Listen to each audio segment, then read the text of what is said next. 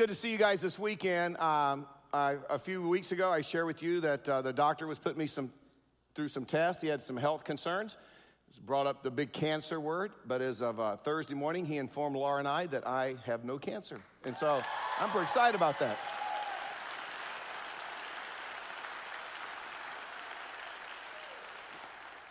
Now, I might slip in the shower tomorrow and break my neck, but today I'm good, right? But isn't it funny when you go through something like that? It just kind of puts everything in perspective, get a different view. And it kind of re-energizes you. Like, you don't know that you're really carrying it. You don't realize the stress. You're like, well, we're just dealing with it. We just trust God. But the minute Laura and I walked out into the parking lot outside the doctor's office, we just fell on each other and cried like a couple of little girls, right? Only for 30 seconds, and I made sure nobody was watching, got in the car, and left. But, it's there. But it makes you think about life differently. And I got to tell you, I'm jacked up now. I mean, I probably was distracted for a few weeks, but boy, I'm excited about the future. I'm excited where God is taking us. And on that note, I want you to help me do something. I want us to finish this year in an incredibly strong financial way. And I'll tell you why. We've had one of the greatest years we've ever had at Hope Community Church. We opened our new Apex campus last week, and in one weekend, they went from like 1,900 people to like 4,000 people last weekend. So yeah, you were a part of that. Your sacrifice, you made that happen. And I know everybody's worried, like, where is everybody? Well, we actually have some empty seats so we can bring our family and friends and we can fill these seats up. And I know there's a big concern. Are you going to be at Apex all the time? Are you kidding me? Who's my favorite? You know you are. You know you're my favorite. I mean, as close as that is to Fuquay, you're still my favorite. You know what I'm saying? So I'm excited. We've done some things globally and locally like we've never done before. We still have some phenomenal opportunities. We have an opportunity right now. There's an empty facility, a church facility sitting in North Raleigh where we have a chance. But here's the key. We have to finish this year strong financially because we hadn't budgeted for this. And so, maybe even if you've paid off your unleashed, you got a bonus you weren't expecting, you've done better this year than you were planning on. If you could help us, if you haven't connected yet with Hope Community Church financially, as you think about your year-end giving, think about it. And let's just see what God is going to do. I'm pretty excited about it. Now, if you've been here over the last few weeks, we've been in this series that we're calling Hope Where You Are. And in this series, we've been asking this question: God, if I could get my priorities, if I could get my values lined up with your priorities and your values, God, what would you like to use me to do? God, who would you like to use me to reach? And I've been super encouraged by the feedback of some of you as you realize God wants to use you, and he wants to use you in a great way. In fact, I got a phone call Monday evening from a friend. He says, I got to tell you, Mike, I heard your message last weekend. So I got up on Monday morning. I did something that I've never done before. I prayed and I said, God, it's a new day. What would you like to see me do today? God, who would you like me to reach or impact today? He said, Mike, I'd never prayed that before. And he says, I went to work, and that morning, God brought a single mom who just moved here from Syria with 3 children, no job or anything, across my path. He says, I was able to give her a job. I called some of my friends at Hope. We rallied around her. We've got her settled. She's moving in a positive direction. And I could just hear it in his voice. See, there's nothing more exciting than knowing that God worked through you to impact another person's life. And it wasn't you. You know that it was God that was working through you. That's what we're talking about in this series. How do we position ourselves to be used greatly by God? And we've seen that God's criteria for greatness in his kingdom, we've seen that it's totally different than the criteria for greatness in the world system. And the reason is because, see, God's objective is so different than the objective in the world system. Because, see, in the world system in which we live, we're basically clients. We're basically customers. We're a means to someone else's end. But see, in the kingdom of God, people are the end. And because of that, we've learned in this series that the stuff that God is looking for, if he's going to use them greatly, is much different than we would expect. We've seen that God is just simply looking for people who are available. They have an available heart. He's looking for people who have a pure heart, an unmixed heart that lines up with the heart of God. He's looking for people like Daniel who have an obedient heart, and they're going to be obedient to God's word regardless of the consequences. He's looking for people who are able to see when God begins to nudge us to do great things. We begin to see not obstacles, but we see opportunities for God to show up and display his power in our lives. And then last weekend, we saw that God is looking for people who have an eternal perspective. In other words, God is looking for people who are able to look past this life, and they're willing to make adjustments right now in this life in light of what they know is to come. It's people who understand that there's the 60, 70, 80, 90 years we get on this earth, and then there's all eternity, and that this is really just the warm-up show for the big show when we have the opportunity to spend all eternity with God. Now, this weekend, we're going to shift gears a little bit, and over the next couple of weeks, I want us just to think about this. What positions a church to be used greatly by God? We've been talking about what positions us as individuals to be used greatly by God, but what would position us as a church to be used greatly by God? And maybe another way to think about it would be this. From God's perspective, what makes a church great? And if you were to ask someone that question, the average person, what makes a church great, you're going to get all kinds of answers. You're going to need, you need a good location, you need good music, you got to have a great facility, you got to have great youth programs, great teen programs, great children programs. You need to be baptizing a lot of people. You got to have deep teaching. You got to have people in small groups. You know, you got to give a lot of money to missions all around the world. There are all kinds of things that people assume you need if you're going to be a great church. But what's interesting is generally, it boils down to things that you can count. In other words, people basically are saying a great church is a church that has the right numbers in the right places. Now, I get to travel a lot. I get to talk to church leaders and pastors all across the country. What do you think the number one question is they ask me when they find out I pastor Hope Community Church? They ask me this: what are you running? In other words, how many numbers, how many people show up? To which I usually respond, yeah, we're not really a running church. We're more of a laid-back church. Only people run at Hope are those who are trying to get out during the last prayer to beat everybody out of the parking lot. But that's all we run at Hope, right? But what they want to know is, how many numbers do you have? What kind of numbers do you have? But what we're going to learn over the next couple of weekends is that what God is looking for in a church can't be counted. What God is really looking for in a church, you can't put on a chart. And I got to tell you, this topic is really important to me because, as you know, I grew up in church. Now, a lot of you didn't grow up in church. You're new to church. It's kind of fresh and exciting. Not me, really. I'm sure I was born in the nursery at church. I doubt my mom even missed that weekend, right? And I have been going to church for 60 years. And so I just want to be honest with you. The idea of going to church, I hate to say this, has never been that appealing to me. In fact, when I was your age and I would go to church and I would see the pastor, I think that is the worst job in the world.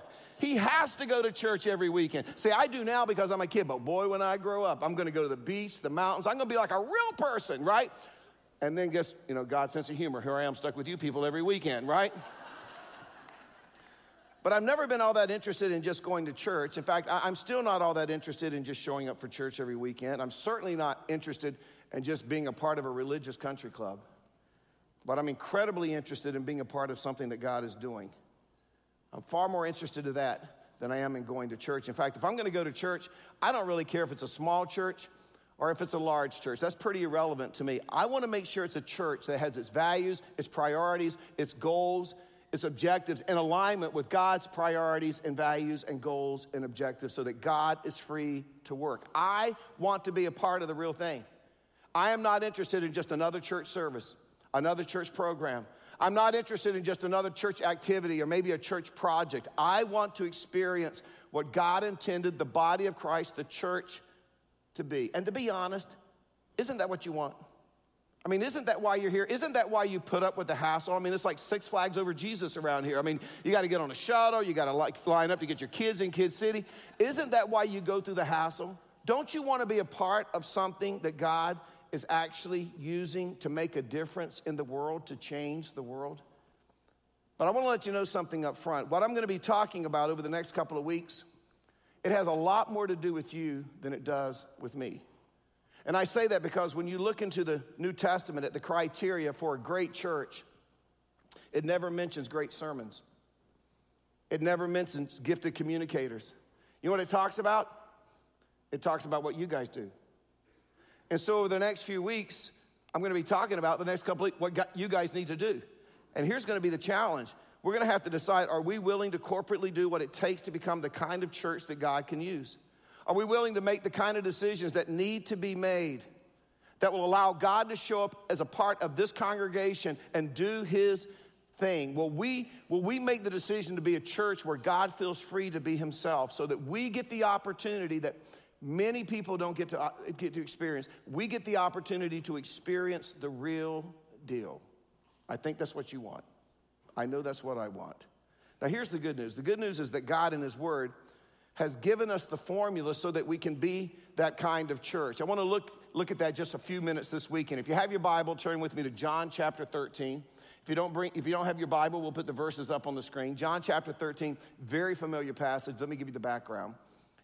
Jesus is in the upper room. He's with his disciples. It's the last night that he's going to be with them.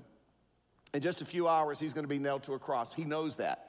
They don't know that. He knows that. So he has some last-minute truths that he wants to get across to them. So he's having this last Passover meal with them. And if you look at the parallel passage over in Luke chapter 22, sometime during this meal, an argument, a debate, a discussion breaks out about who's going to be great in the kingdom, who's going to get to sit on the right hand of Jesus, who's going to get to sit on the left hand, because as we saw last weekend, people were still looking, even the disciples were still looking for Jesus to become the king of the Jews and take the throne as the king of Israel. So they're wondering, who's going to be in his cabinet? What significant roles are we going to have? So Jesus, he hears this debate going on, and instead of just addressing it and coming down hard on them, it says that he gets up from the table, takes off his outer robe, gets a basin of water and a towel, and he goes around and he washes the disciples' feet. And then he sits back down and he says, do you understand what I've done to you? And he says, as I've done to you, you ought to do to one another. In other words, you need to have that attitude of humility. You need to be willing to serve one another. But then he gives them the one single criteria for greatness in his kingdom. John 13, verse 34, a new command I give you. Now understand, he's talking to Jewish men who had lived under laws and commandments their entire lives. They could quote the book of Leviticus. They could quote the book of Deuteronomy. They knew the do's, the don'ts, the thou shalts, and thou shalt nots. They knew all that stuff. But then Jesus comes along and says, I got a brand new command I want to lay on you. Love one another. As I have loved you, so you must. It's not an option. You must love one another. By this, everyone will know that you're my disciples if you love one another. Not if you go to church. Not if you have a fish on the back of your car. Not if you're in a small group. Not if you read the Bible. Not just because you pray. Not if you sing. None of the stuff that's so important to us. Jesus says there's one characteristic that will identify us as his followers. It's how we love one another. It's not even how we love outsiders. It's not even how we love unbelievers. And let's face it, sometimes it's actually a lot easier to love the outsider and the unbeliever than it is for us to actually love one another. But understand, the one thing that will mark us as disciples, the one thing that will mark us as followers of Jesus Christ, is that we get to the point in our relationships where we can love one another sacrificially as God has loved us. Now, do you know what that tells me? That tells me that if Jesus were to show up here one weekend, if he were to evaluate our church, he would only have one question, and it wouldn't be how big, it wouldn't be how many campuses, it would be, do you love one another the same way I love you? Now, let me just say this. If you are a driven type A person, this is a little bit disappointing. Because, see, you want the criteria for a great church to be based on great strategies, evaluation, measurement. See, those things don't lie. You want to have a 10-year plan down on paper. You want to be able to chart it. You need some dashboards, an economic forecast. Nothing wrong with any of that. But you got to understand that's not what Jesus is looking for. The church that Jesus is looking for is the church that primarily is committed to loving one another. Now, let me ask you a question. Why is this so important? Why was it so important to Jesus that in the last few minutes he has with his disciples, this is what he lays on them? Well, you got to understand, it's because God is in the business of changing lives. And God knows that the optimal environment for life change is the environment of love. And if he's going to entrust a church with unbelievers, if he's going to entrust a church with new believers and hurting believers, if he's going to entrust a church with damaged believers, he's going to entrust them, he's going to do it, he's going to entrust them to a group of people that understand how to love each other. Because you got to understand, the only place those people are going to heal, the only place those people are going to recover, the only place those people are going to move forward is in an environment of love. Now, let me just say, this isn't about us being nice to each other so we can be a nice church, okay? It's not that shallow. I think all of us have been to churches where everybody was nice to each other, except us. We just kind of sat on the row by ourselves, the seat by ourselves. They were nice to each other, but they weren't nice to us. We're not talking about that. We're not even talking about, can't we all just get along? We're not talking about that. This is about establishing a community of love, not for the sake of our church community, but for the sake of impacting the world. And all the other stuff, the teaching, the music, the programs, the facilities, the buildings, that only is important if it helps us create an environment of love. By the way, I've been doing this professional church stuff for a long time. And I'll let you in on a secret.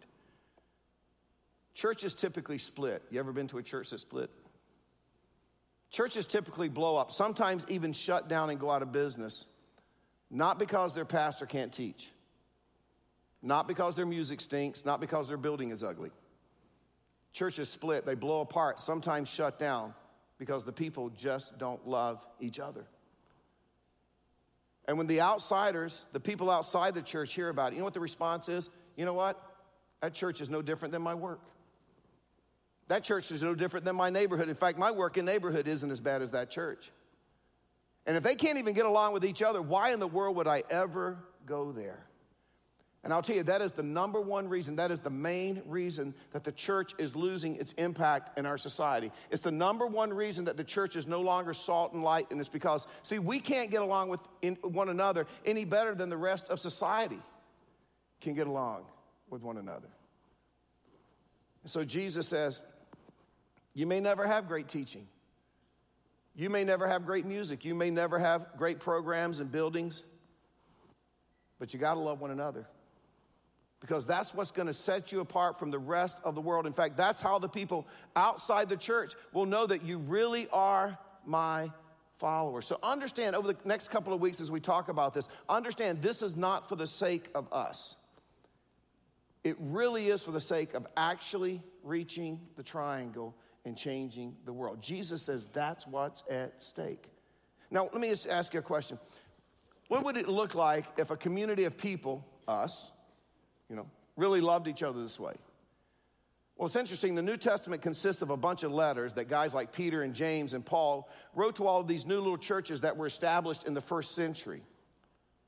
And these letters basically did two things. One, they taught what to believe. Two, they explained how to love one another. That's all they did. They taught the churches what to believe, and they explained to them how to love one another. And often in these letters, these books that we now have in the New Testament, often the writers, these men who wrote them, they would refer back to the very same verses that we just looked at in John chapter 13. Because you got to understand the main challenge for the New Testament churches in the first century was the same challenge that churches face today. You know what it was? People just could not get along. And the apostles' concern was this: how are we ever going to reach the world if we can't even get along with ourselves? And so these guys spent a lot of time describing what it looks like to actually love one another. And if you were to take the time and do the study, you would discover that there are 26 one another's in the New Testament. Love one another, encourage one another, build up one another, reprove one another, correct one another, serve one another. 26 one another's. And basically, you can break them down into 4 categories that give us 4 keys to loving one another. This is what we learn. You got to accept one another. You got to forgive one another. You've got to submit to one another. And you got to care for one another. In other words, what God is saying to us is this: if you want to be the kind of church where I would be excited to show up, if you want to be the kind of church where I'm free to do what I want to do in the hearts and lives of people, if you want to be the kind of church where I can bring in outsiders because, see, I can trust you with them, it's got to be a church that's known not for its great teaching or music or buildings or facilities. It's got to be known as a place where people accept one another and they forgive one another and they submit to one another and they care for one another. In other words, if we want to maximize our full kingdom potential as a church, those 4 things have to be present. And that's why I said earlier, this has got a lot more to do with you than me. In fact, it pretty much depends on how you decide you're going to respond to these 4 things. So let's just look at them. I'm going to look at 2 this weekend. We'll look at 2 next weekend. Let me give you the first one. The first key to loving one another, we have to accept one another. This is what Paul said in Romans chapter 15, verse 7. Accept one another then, just as Christ accepted you. By the way, let me just say this. Often when we use the word accept, I accept you, what we're really saying is this: I tolerate you. Right. Not accept, we really tolerate. In other words, I'm just going to tolerate you the way you are. I'm not going to try to change you, but I ain't going to hang out with you either. You ever been to a church where they say, I love you in the Lord? That's this. I can't stand your guts, but since we're in church, I love you in the Lord. See, right? So we're really just tolerating each other.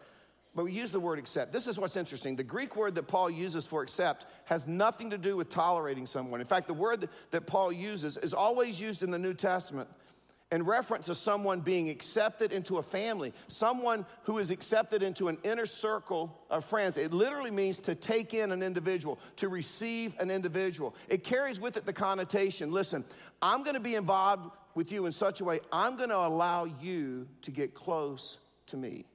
Let me give you a definition for acceptance. Acceptance is the ability to receive another person without inner restrictions or outer requirements. See, the inner restrictions have to do with our prejudices. There are some people in our life we naturally put up our hands because we have these inner restrictions built into our life. Sometimes it's based on color. Sometimes it's based on nationality. Sometimes it's based on economic level. But see, if you're going to truly accept someone in a biblical sense, you got to throw that out the window. The outer requirements would have to do with performance. In other words, when we accept someone, this is what we're saying. Regardless of who you are and regardless of what you've done, you belong here. I accept you. I receive you. What is our mission statement? Love people where they are and encourage them to grow in their relationship with Jesus Christ. When we love people where they are, we're saying, regardless of who you are, regardless of the color of your skin, regardless of your nationality, regardless of your economic level, regardless of what you've done, I have room in my life for you. I receive you.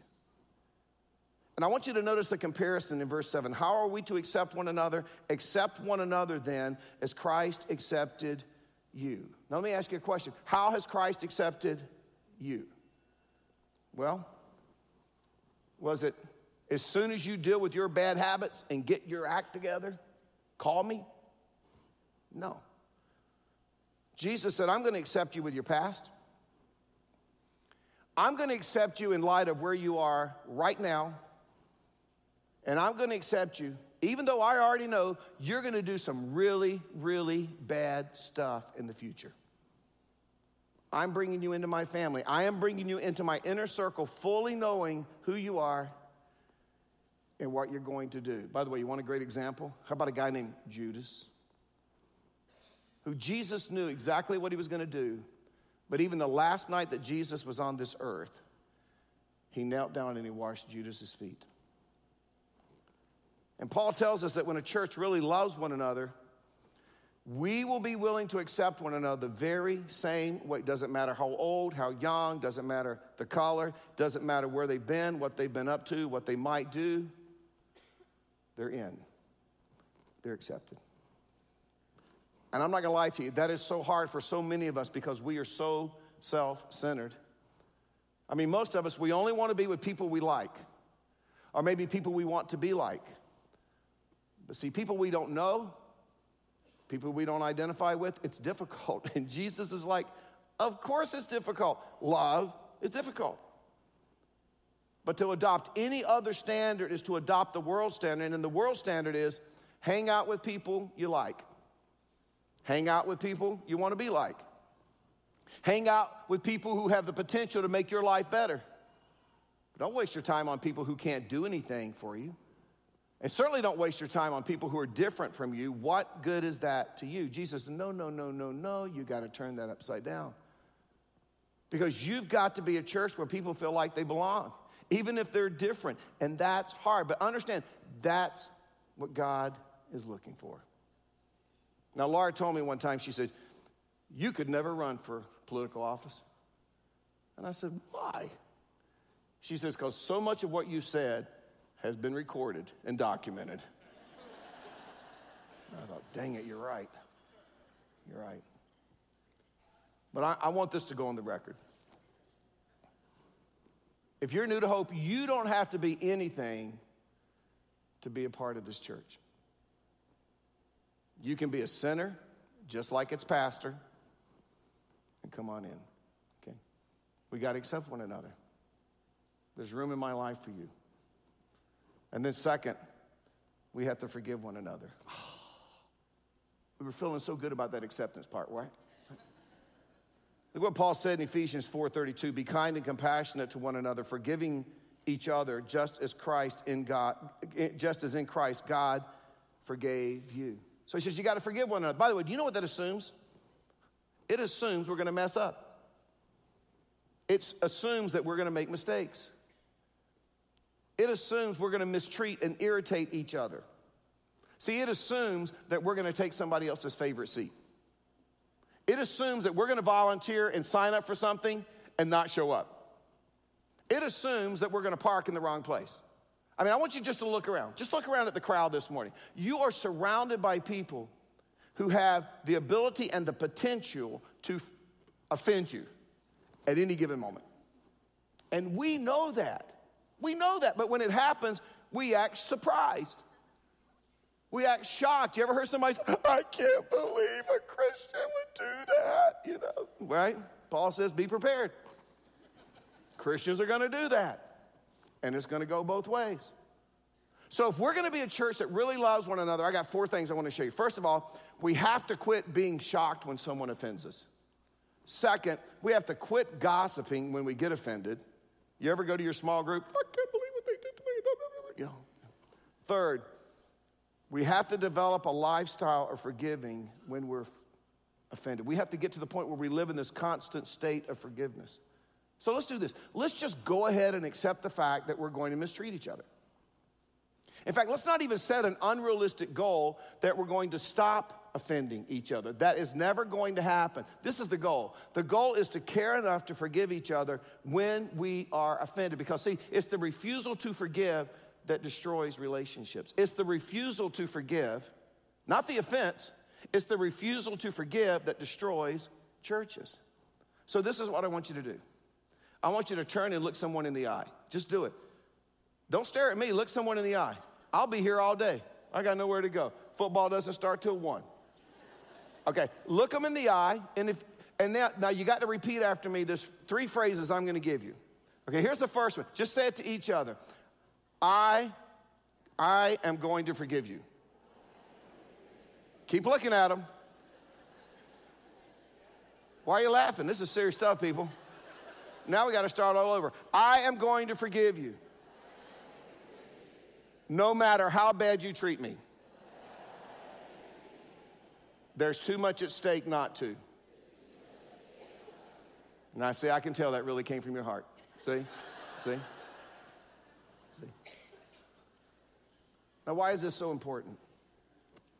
Let me ask you a question. How is God going to use a church to communicate to the world that he forgives when those of us who are in the church can't even forgive each other? See, I have this conversation with my staff all the time. I deal with this all the time. I got 162 staff here at Hope. You know what I hear all the time? How come I wasn't informed? That should have gone through me. I'm not talking to him. He made a decision. He didn't consult me first. You know, like a little bunch of babies all the time, right? I'll punch him in the throat. I don't do that. HR won't let me. Yet.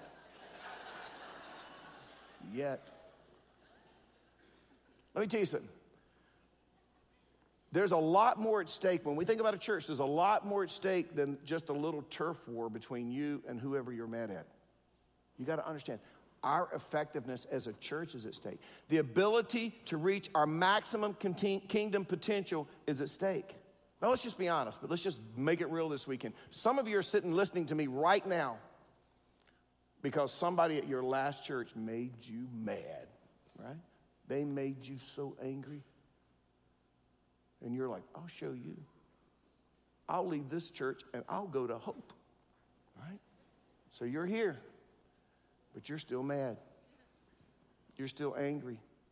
In fact, anytime somebody says, hey, how did you end up at Hope? You just tell them the whole story of how they offended you and how mad you are, right?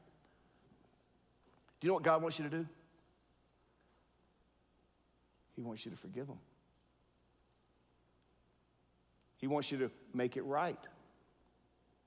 He may even want you to go back to that church. Because, see, if you don't, you're just going to continue the trend. You're just going to find somebody at this church, and somebody eventually is going to offend you. You're just going to find somebody at this church. Look, there's people right now leaving, going back to their own church.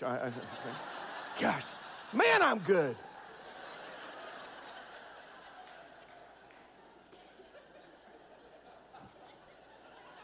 Did I tell you I was on this new medication? Oh, yeah. It had nothing to do with that. I'm just kidding. So you got to do it, because if you don't begin to live that way, you know what? You're going to find somebody here to be angry at, and you're going to mess up this church. And then me and my family have to leave. And other people have to leave because we want to be a part of what God is doing. And see, we're just kind of committed to forgiving one another no matter what, because we understand what's at stake. But your anger and your lack of forgiveness, see, you got to understand it's detrimental to what God can do here. So let me just ask you a question. Let me wrap it up. Are you mad at somebody in this church? Just be honest. Are you mad at somebody? For the sake of this church, for the sake of our lost friends, how about for the sake of our family members that we want to see come to Christ? Please, just go make it right. And if you're mad at me, and I'm going to offend you because I'm just like you, see, if you're mad at me, let's get it right. Leaving is stupid. You know the only biblical reason to leave a church? It's a family. Do you know why? Doctrinal. If we're teaching something that's contrary to the Word of God, that'd be a great reason to leave. But other than that, if you're mad at me about something, don't leave. Let's make it right. I'm a big boy. I can handle it. If I can't, then I need to grow up in that area. But let's deal with it. Because understand there is more at stake than our differences. Our maximum kingdom potential as a church is at stake. Now, why is this so important? You see, I believe there's a devil. I believe there's demons. I believe in all that stuff. And I also believe that Satan hates churches like Hope. Because this actually is a church where we do love and do accept and do forgive one another. And Satan would love nothing more than to mess that up. So we have to deal with it. So here's the question we're asking. What do you want to see God do in this church? I'll tell you what he wants to do. He wants us to reach the world. He wants us to change lives. He wants us to make disciples. And the extent to which we're able to do that as a church hinges strictly on our ability to love one another.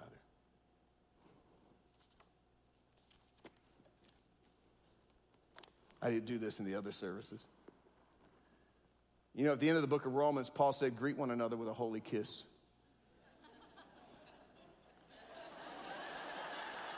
Right now, some of you singles are thinking, dang it, why did I sit here? But no. But you know what happened over time because we got so sophisticated? You see, it used to be, it was actually part of communion. They would take the bread and the cup, and then they would kiss each other on the cheek. And then they got sophisticated, and it went to the back of the hand. And then eventually, they kissed the scroll that the Bible was wrapped in. And then eventually, we stopped it all together. So I want you to just put your arm around the person beside you. Come on. You don't even know him. Maybe you've never seen him before. We might have some marriages come out of this.